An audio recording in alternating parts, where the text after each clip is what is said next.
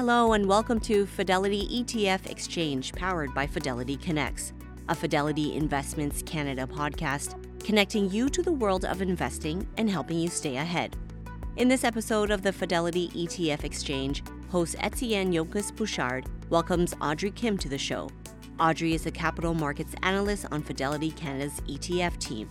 As Fidelity Canada celebrates the 5th anniversary of its first ETF launch, Audrey explains to investors what ETF products Fidelity offers and elaborates on its many categories such as equity factors, fixed income, thematic, multi-asset, and more.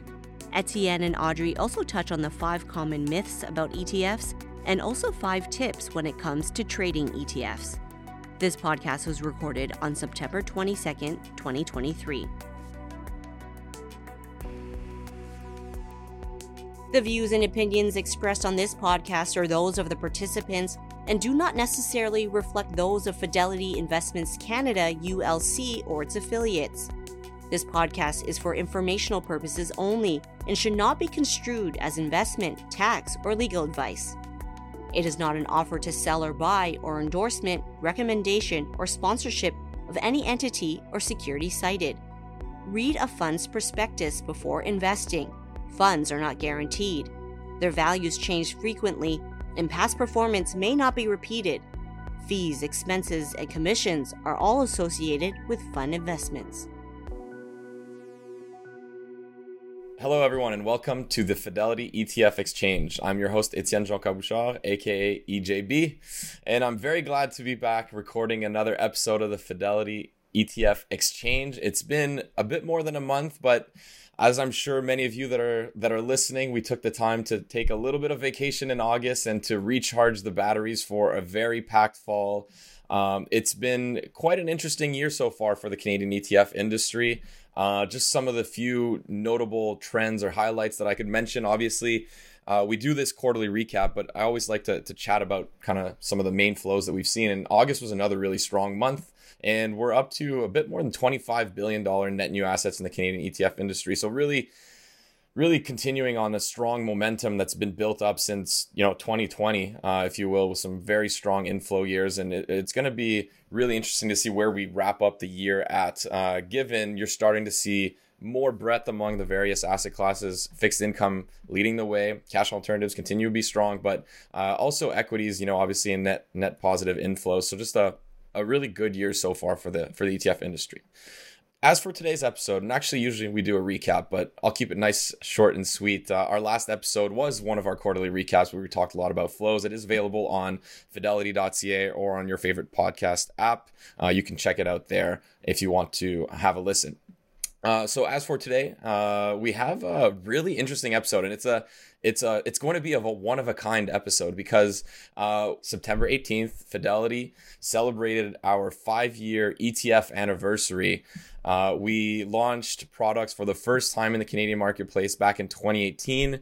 So we're going to take an approach, if you will, on the number 5. So we're going to talk about 5 ETF misconceptions about the vehicle itself. We're going to talk about 5 trading tips. We're going to talk about some highlights, obviously, of the things that we've achieved and accomplished at Fidelity. So I guess fair disclaimer to everybody listening, you might hear a little bit more about Fidelity than you usually do on this podcast, just because we want to highlight some of the great successes that our team has achieved over the past 5 years, and kind of looking forward, what are some of the things you can expect.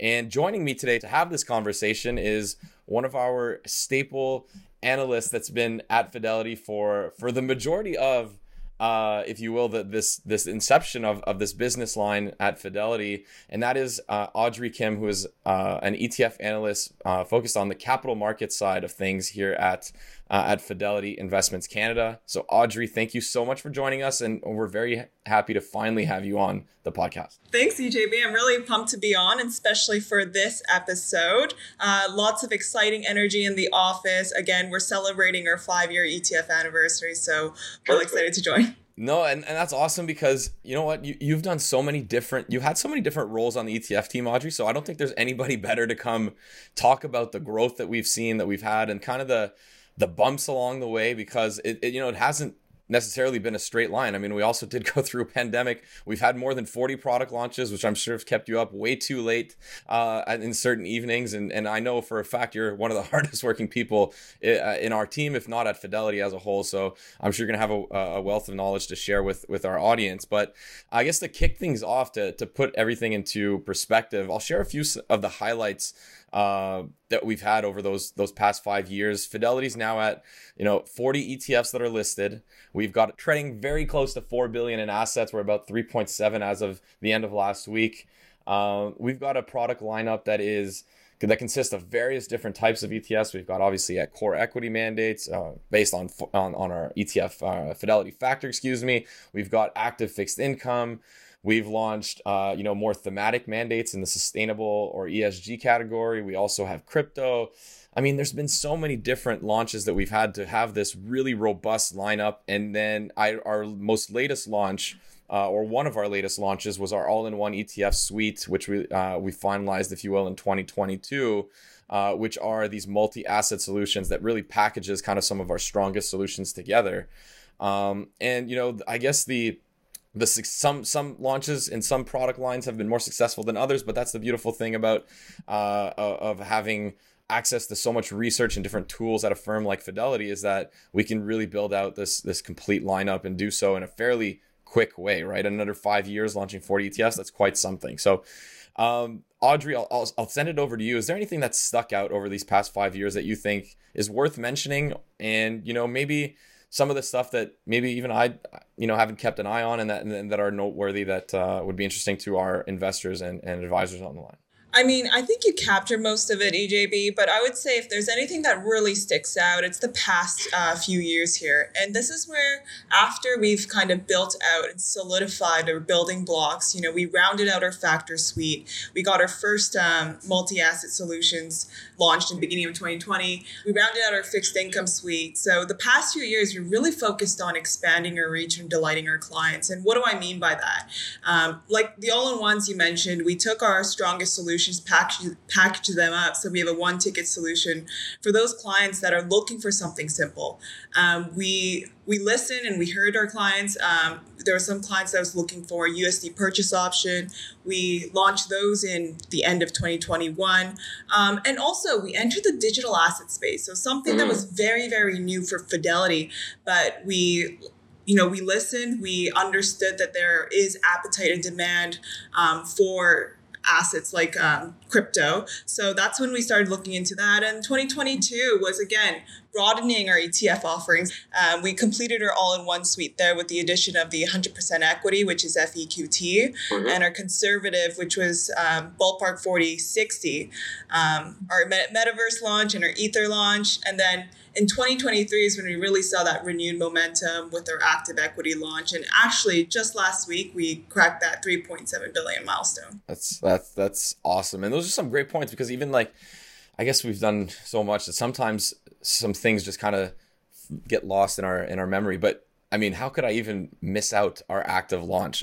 We've had obviously such great success in the past on the fund side with our active managers here at Fidelity Canada, and obviously Fidelity worldwide as a whole. These great managers have really strong track records of performance and oftentimes even like risk adjusted return wise, just significantly better than if you look at just a broad market index. It was quite something to have them now available as an ETF, right? And it's not something that was extremely complicated in reality, right? It's the same mandate as they're already existing in funds, but wow, just broadening the distribution of these managers, which are now available via ETF. So I think that's an area where, and we see it in the industry also, right? Where active has become a much more, I mean, it's still not the size of passive, let's be honest. It's, a smaller portion of the total ETF industry, but I think it's an area of growth. And as we go forward, there's only so many more passive, indices we can replicate, replicate indices in a passive way, I should say. So I think there's going to be more growth in the active space, this kind of high active share, notably where it's maybe even tougher to execute passive strategies. So that's one area that I think I'm really excited for in the future here at Fidelity, but also just in the industry as a whole. I don't know if you echo that sentiment also. Oh, I absolutely agree. And if we even broaden out our, let's say, definition of active to include smart beta or strategic beta, to include systematic, the growth we have seen in that active space in the Canadian landscape, yet alone our partners in the US, is absolutely tremendous the past couple of years. Yeah, no, it's such a good point. And even when we launched, I guess back in 2018, I'd have to double check these numbers, but the proportion of purely passively managed ETFs was closer to 75-76% of the total AUM of the Canadian ETF industry. And now it's, slightly below 70%. So, there has been a gap, I think, that's slowly closing. Not to say that it's going to be the majority, but once again, it is an interesting trend that we're seeing. So that's really cool. And hopefully will benefit Fidelity as we move forward. So I guess that was quite a bit of Fidelity talk.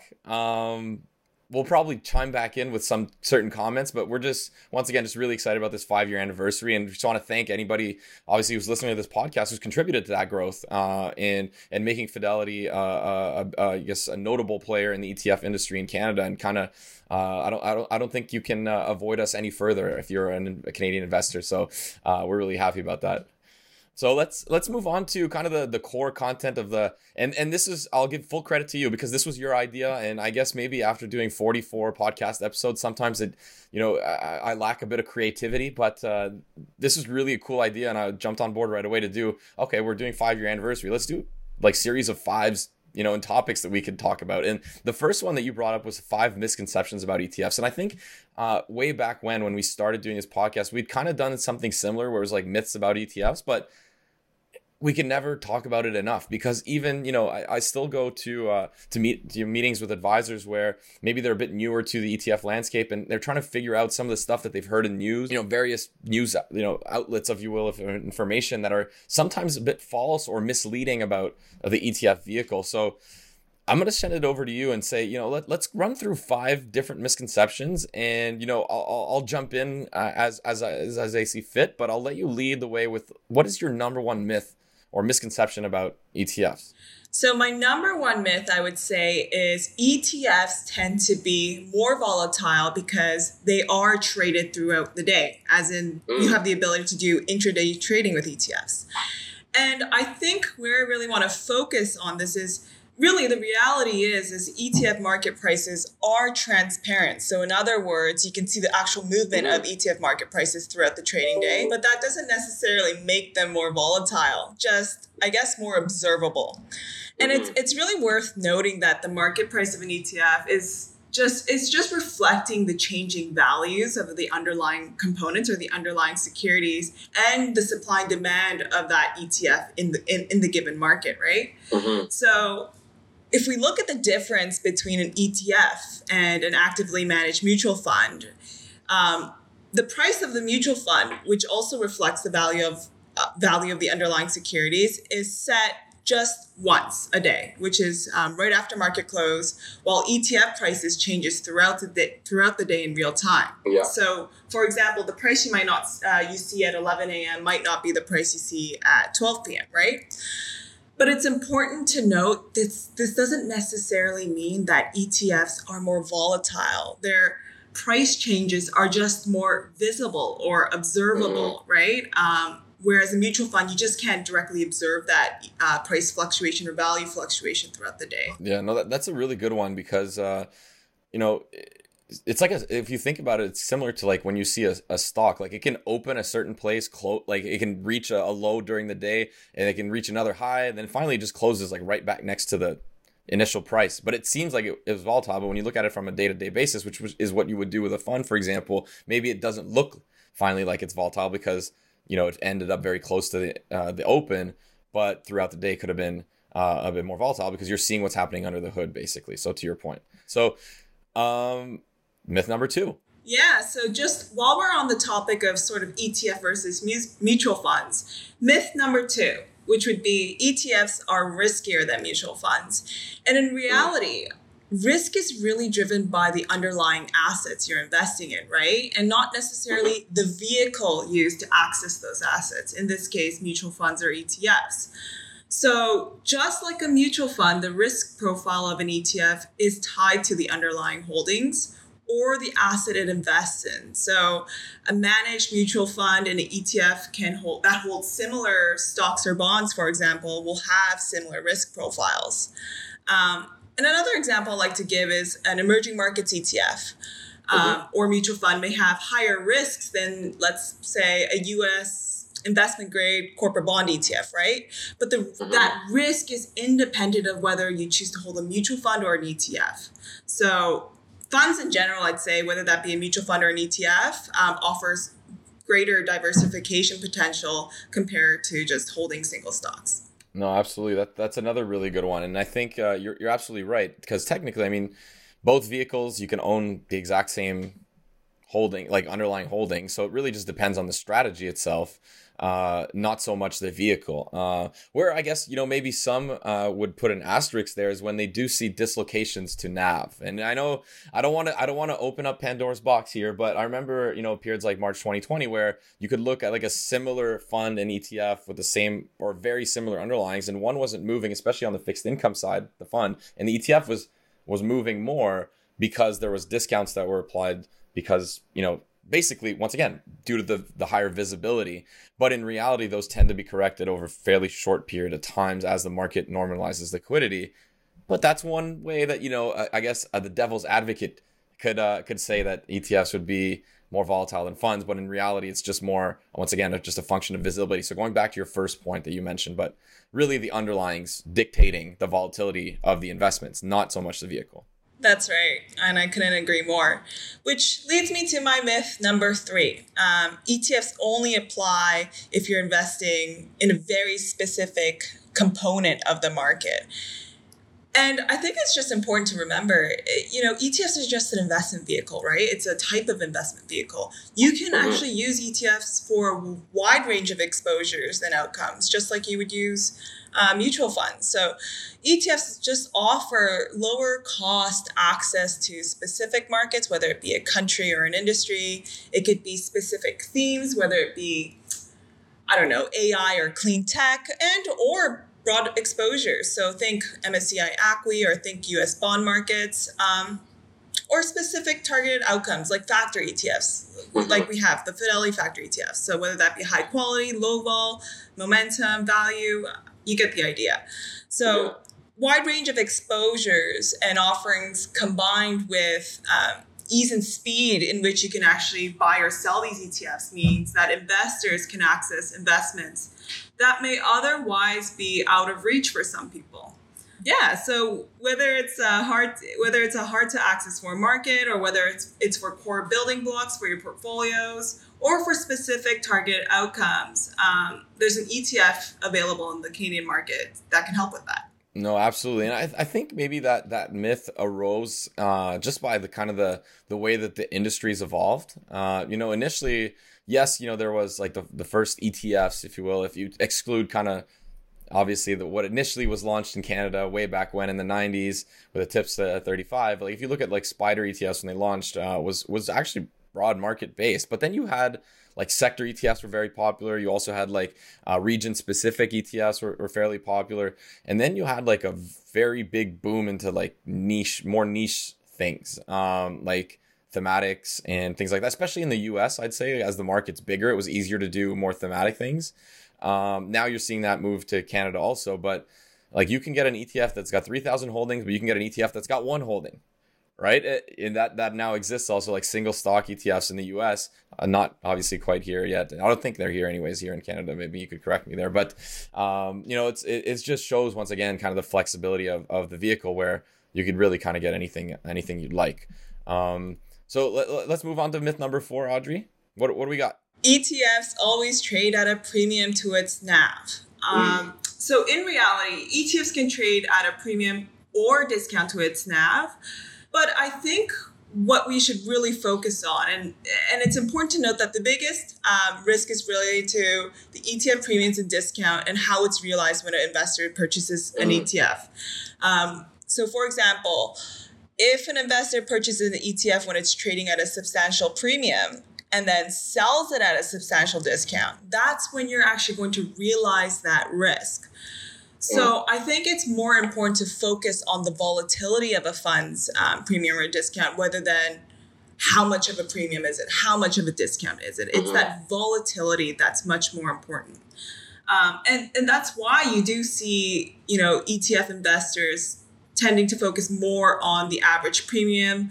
But the stability of premiums and discounts over time will have much more impact. No, that makes a lot of sense, right? Because it's mostly like it will impact it as you trade it. Like if you hold the ETF less, yes, it might impact the daily fluctuation or the price return you'll see in your account.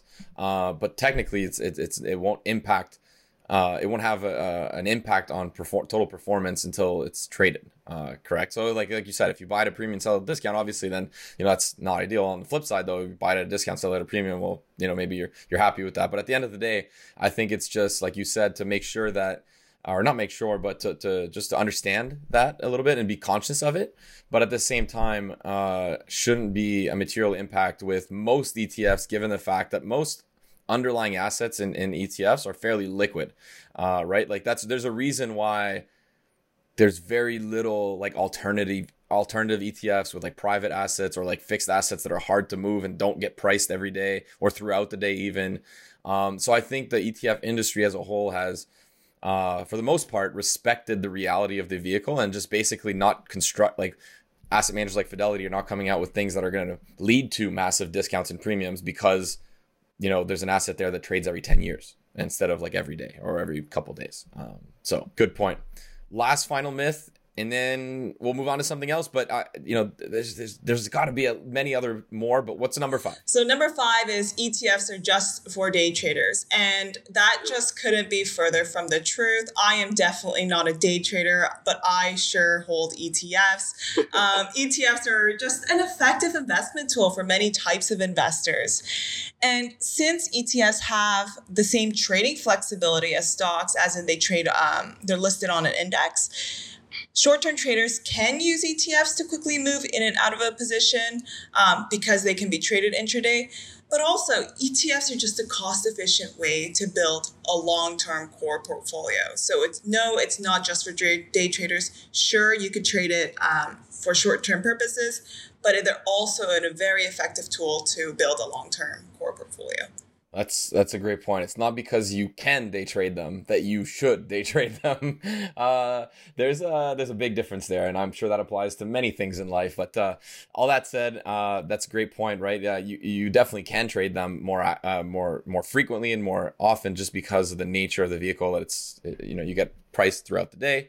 But long-term investors, you could see this as really core building blocks in portfolios, and that's obviously what we're trying to build in terms of the solutions that we have anyways here at Fidelity, is that these are long-term investments. And I think of the factor space specifically, the longer you tend to hold a factor ETF, the higher probability you have of realizing this or capturing strategic alpha over time. So that's just, I think, a great example with regards to our lineup anyways, that proves that, time is your friend, generally speaking.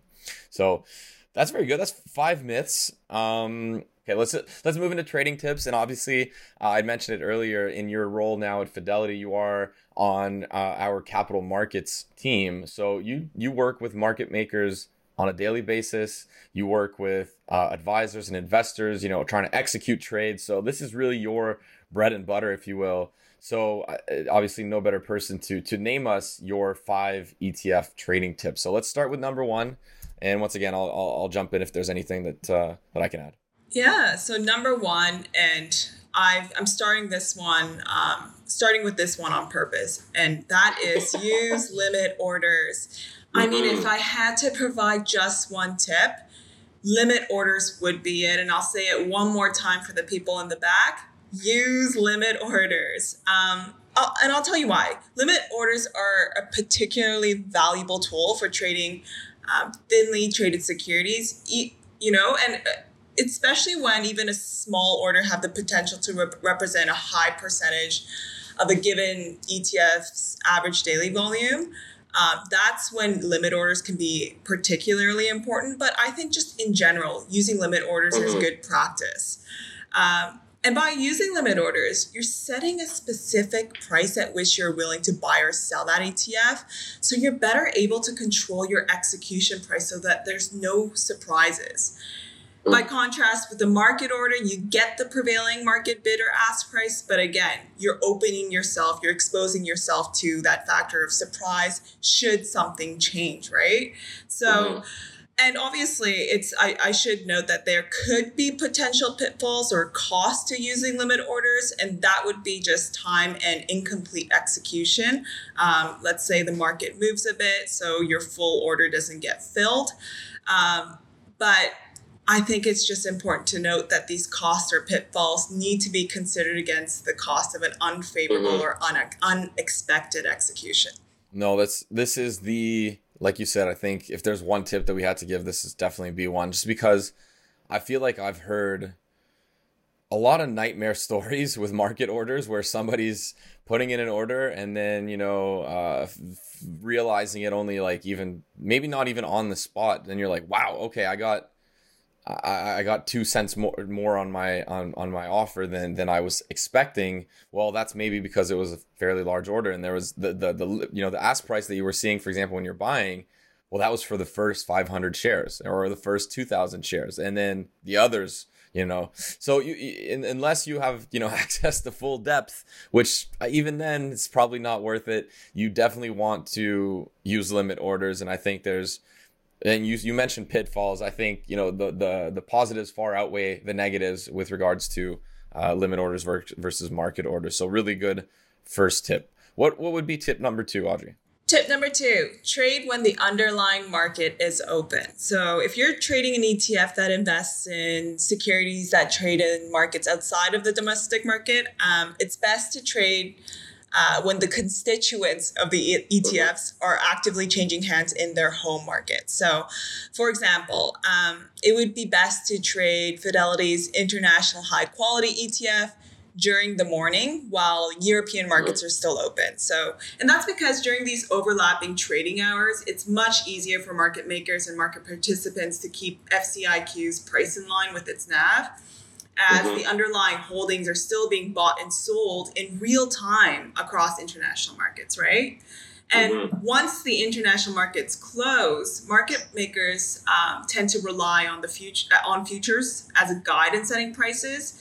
So inherently, it's a little less reliable touchstone, and that can be reflected in the spread. Yeah. So basically, market makers need to manage their risk also when those underlyings are not trading, correct? So I think it just and it's same thing as you would do with any asset that you're trading. If you don't know the value that you're going to have to sell or buy it, you're going to want to protect yourself. So that makes a lot of sense. And that's another one where I've heard a couple tougher stories of I needed to make a trade later, but then the spread was much wider, so then finally ended up not working. And often what happens in interviews when I'm talking with advisors is I get an ask like, oh, why is this ETF got a 10 or 12 cent spread when usually it's at 1 or 2 cents? And generally speaking, I look at the ETF in question. It's either, like you said, it's a market that's closed on the underlying, and then the best recommendation is to be patient, unfortunately, and to execute it in more optimal times, for example. So that's a really good one, and definitely applies to markets like international specifically. Obviously could be others, but that's definitely one I think that comes to mind. That's very common. That was a good number 2 tip. What's number 3? Yeah, so speaking of optimal, my third tip would be just avoid trading around market open or close. And the reason being, it's best to avoid trading right after opening bell, because it actually takes ETFs a while to wake up in the morning, I like to say. And it's because it takes some time for all the underlying securities of the ETF to begin trading. That period is actually called the price discovery period. And during those times, market makers may demand wider spreads as compensation for price uncertainty, because they need to manage their risk, right? So I also say it's also a good idea to avoid trading ETFs, as we approach market close, because as the market winds down towards the end of the trading day, many marketers might take a step back from the markets to make sure they limit their risk heading into the close.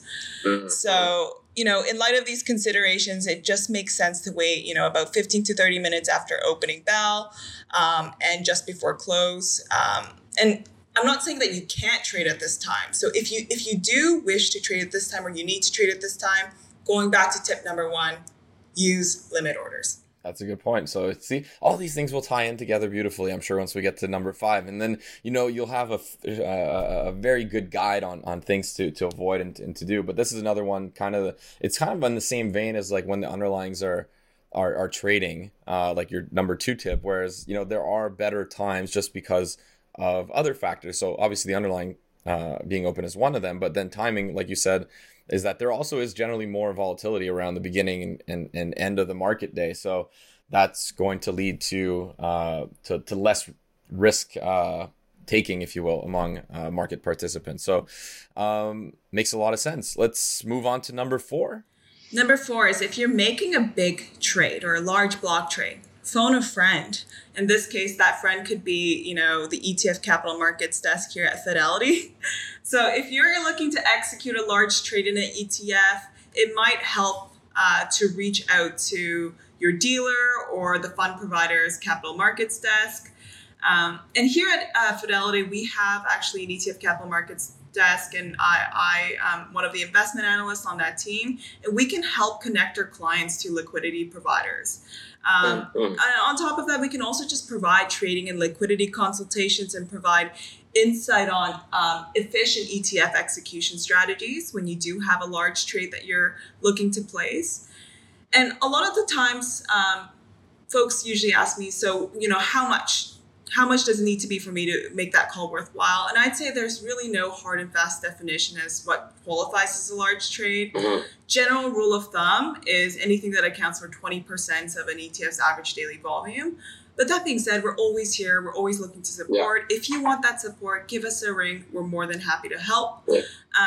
But I would say by contacting an ETF provider's capital markets team or contacting a liquidity provider, investors can potentially save themselves substantial execution costs by getting that assistance. And that's a great point. And I think obviously that's specifically true. I mean, in what you were saying with regards to our ETF capital markets team, with regards for the advisors that are listening into the podcast. If you're an investor and you're obviously maybe not, you're not going to be in contact with the fund companies, but you are maybe using a brokerage platform that has a line, an assistance line also to help execute trades. I know, we're part of the younger generation where we seem to do everything on ourselves online or in the apps or whatever. But the reality is you can still reach out to people at most discount brokerage platforms to get help to execute trades. I've never done it, but I know it's out there and it can help for sure.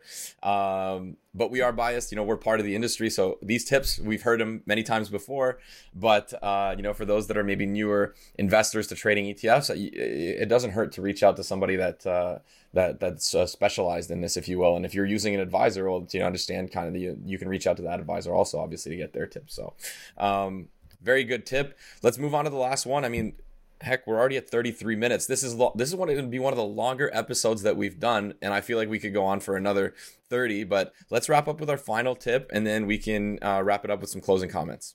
And I'll make this one short and sweet. So if you don't want to trade ETFs for whatever reason that is, you can always consider a mutual fund, right? So I recognize that ETFs aren't for everyone. And, really depending on your personal preference and your circumstance. And if you don't really value intraday trading and you just wish to forego navigating the ins and outs of ETF trading, a mutual fund is just as great option as well. And here at Fidelity, we offer most of our ETFs in a mutual fund version, so you can select the investment that best fits with your book of business. That's such a good point, right? And I don't think it's the case for every ETF provider out there, but obviously at Fidelity, given, we work so closely with advisors across the country that it was of utmost importance for us that the majority, like almost the entirety of our ETFs are also available in fund series where you can buy them as you would a traditional mutual fund. So that's a really great tip also. And that option is obviously out there